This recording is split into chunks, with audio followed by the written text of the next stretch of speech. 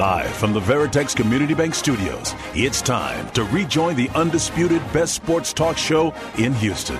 It's Clearly John and Lance, except no substitutes. All right, welcome back here on ESPN 97.5 and 92.5. Coach Dana Holgorsen is brought to you by HR&P, Damaris Barbecue, and by Chastang Ford. All people who support the program, and hopefully you're going to support the program as well. Thursday night, going to be a beautiful night for football, TD ECU Stadium. West Virginia's coming in, his former team, and so it's going to be a special night, not only for Coach Holgorsen, but got to get that first Big 12 win. Coach, welcome in. How are you? Hey, doing well. How you guys doing today? Good. So your thoughts about facing West Virginia?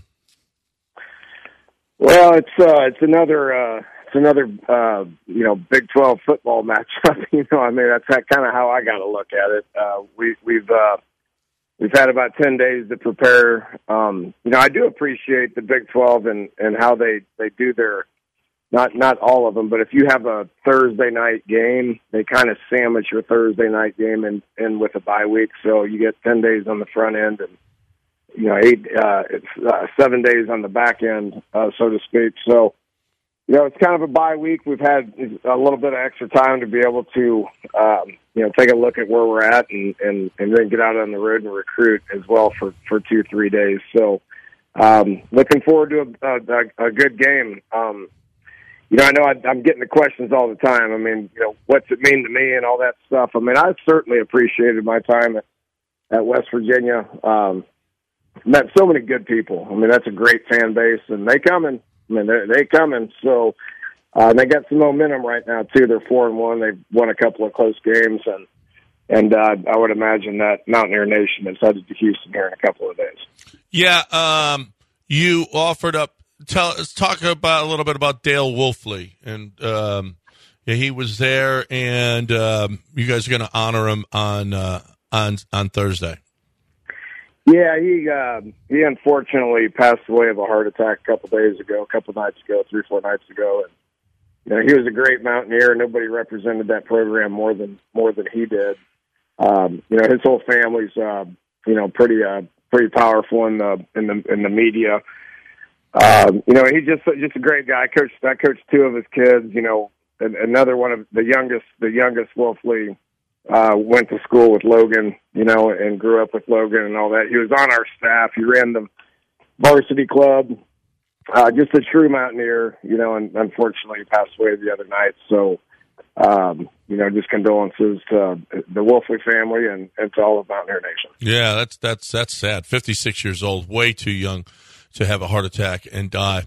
How are you going to stop C.J. Donaldson? Because the run game has obviously been a problem. It was a problem against Texas Tech. What's different this week? Yeah, it was. We got to tighten some things up when it comes to that. Obviously, Texas Tech had 200-yard rushers. They came into that game. You can see when Texas Tech played West Virginia. The second half, I think Joey got in them a little bit. Coach McGuire got in the play caller a little bit, and they started handing the ball off more, and they played better in the second half against West Virginia in the run game. Well, they handed that thing off against us. They had 200-yard rushers, and we didn't do a very good job of stopping that. I think about 60% of their yards came after contact, which means missed tackles, right? So, tackling's been a hot topic of discussion around here for about 10 days. And we got to get him on the ground. He's a big kid now. He's 6'2", 230, 240 pounds. And I think they recruited him as a tight end a couple of years ago, and he came in, they moved him to running back. And, the quarterback, Green, is very instrumental in their run game as well. So a lot of 11 personnel, 12 personnel, and they're going to hand that thing off as many times as they possibly can. So, getting the ball on the ground is what we've been talking about, and that's going to be critical Thursday night. Yeah, and it could keep your defense on the field for quite some time. Do you think about that when it comes to what you're doing offensively to kind of balance the scales and allow especially if the team's having some success moving it with longer drives on the ground? Does that change how you call plays to try to help your defense out, or does that not really play into it? No, John, it really doesn't. I'm sorry, Lance. It really doesn't. They, that Tech game, we possessed the ball 36 minutes. One thing that West Virginia does is they're going to try to hang on to it now. I mean, they're top 5 in time of possession. A couple years ago, we were top 5 in time of possession. It just depends on the flow of the drive. We all love explosive plays, and that's something that everybody wants to try to get periodically. But we're always going to do what we can to be able to do that and keep the defense off the field. Our first drive last week, we possessed that thing 7 minutes and went down the field and scored, and that's something that we're always trying to do. This game's no different than the rest of them.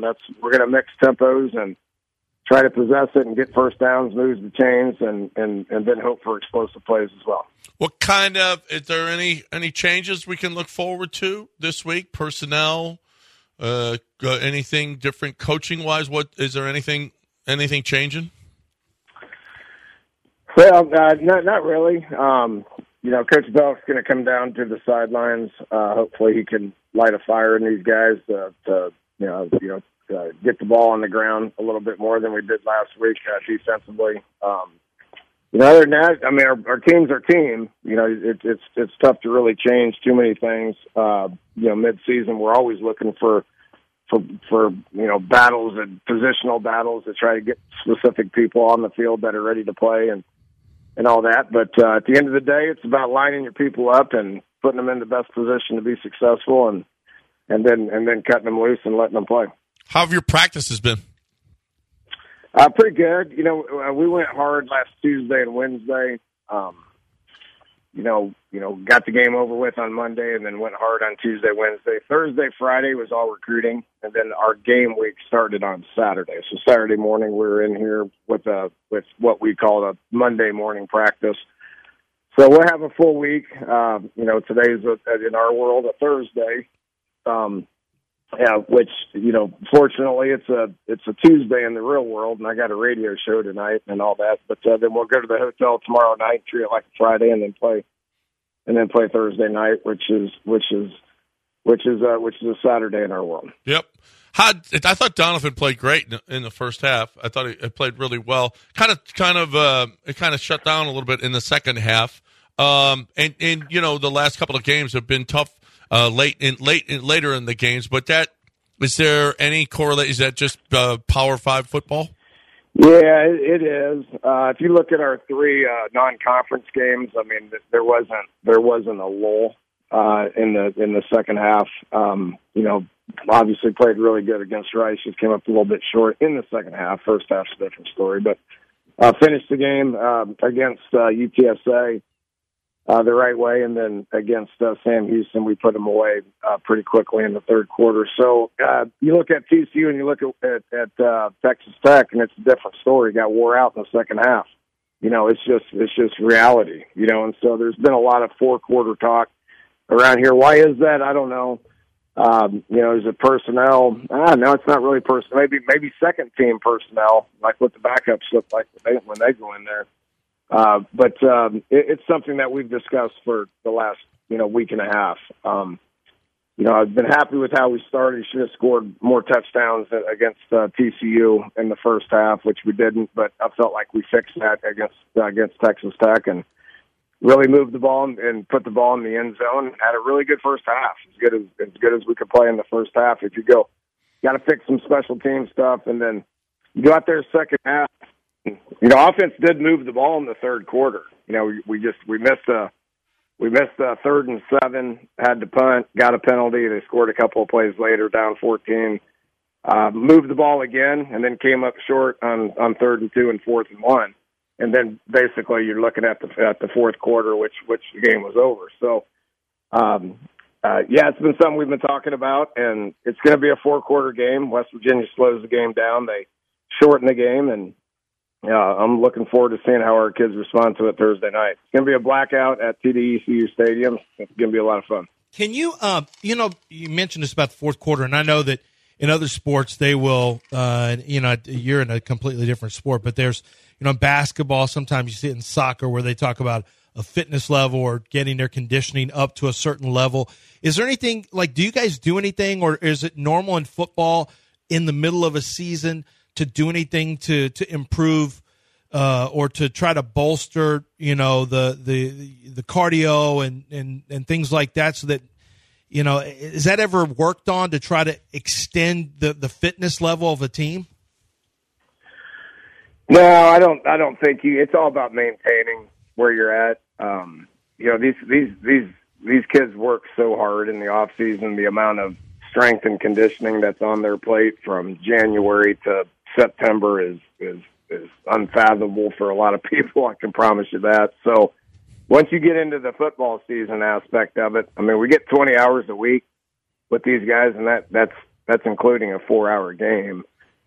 So I mean, you really can't do all the extra stuff. So you try to limit what you have to do from a physicality standpoint and from a strength and conditioning standpoint, to the point to where you're doing all football.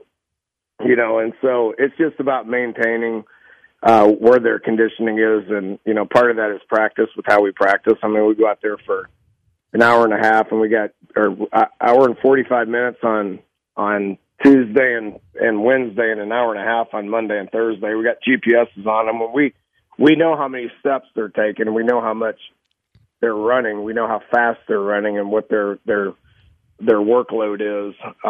That's enough conditioning to get them ready to play on Saturday. As big as Donovan is, have you guys got the push in the push? Game? Tush push, yeah. Push push. I mean, is that still legal? I've been hearing that they're trying to take it out of the game. Well, everybody's doing it. Yeah, everybody's doing it, and as big and strong as he is that going to be part of the arsenal? Nobody's better at it than Jalen Hurts. Nobody. He invented it. Yeah, nobody's We've better. done it. We've done it periodically over the course of the last few years. If you go back, like we did it, like Poon did it. I think 2 years ago when we played Tech as the opening game at NRG Stadium. We did that. We did the push 4 times in the first half. So it's been a part of what we've done. It's going to be a part of what we do moving forward. Yeah. Well, Matt Leinart invented it, and then Jalen Hurts perfected it. Remember that Notre Dame? It might have something to do with that guy in front of him. Yeah. Kelsey. No. Right. Yeah. He's you good. need a center that's very powerful. Yeah. You got one of those? Yeah. Yeah. Jack's the 5th-year senior and is really good at it. So if the situation calls, then we'll be more than happy to do the push. And you're all you're all good health wise, right?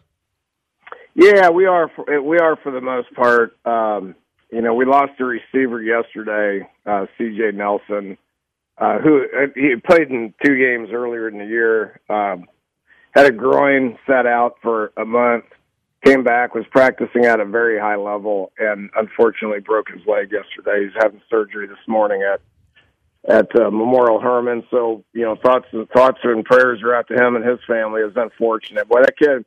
He just wanted to play, man. Went up to him and, grabbed his hand, and you could tell his leg was broke. And he's like, I'm sorry, coach. I just want to play. And so need more guys like C.J. Nelson that just want to play, But unfortunately, injuries are a part of the game. You get this year back and have 3 more years to play.